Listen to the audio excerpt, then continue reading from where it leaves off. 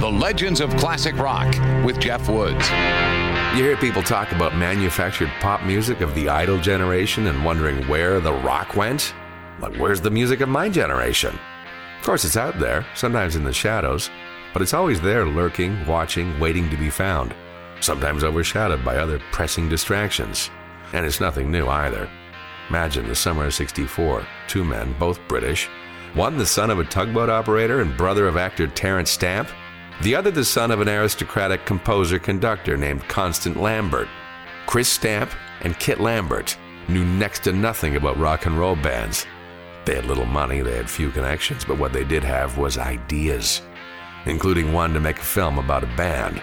All they needed was a band.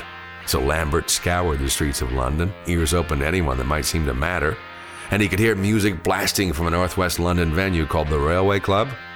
Inside, he found four guys on stage that nobody on earth would have called a promising band. The drummer was nuts, the bassist was odd, the guitarist was textbook ugly, the singer didn't quite know his place in all of it.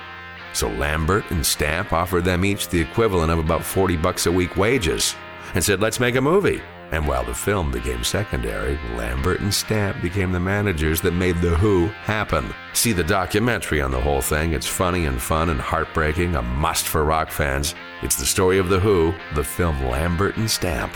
The Legends of Classic Rock.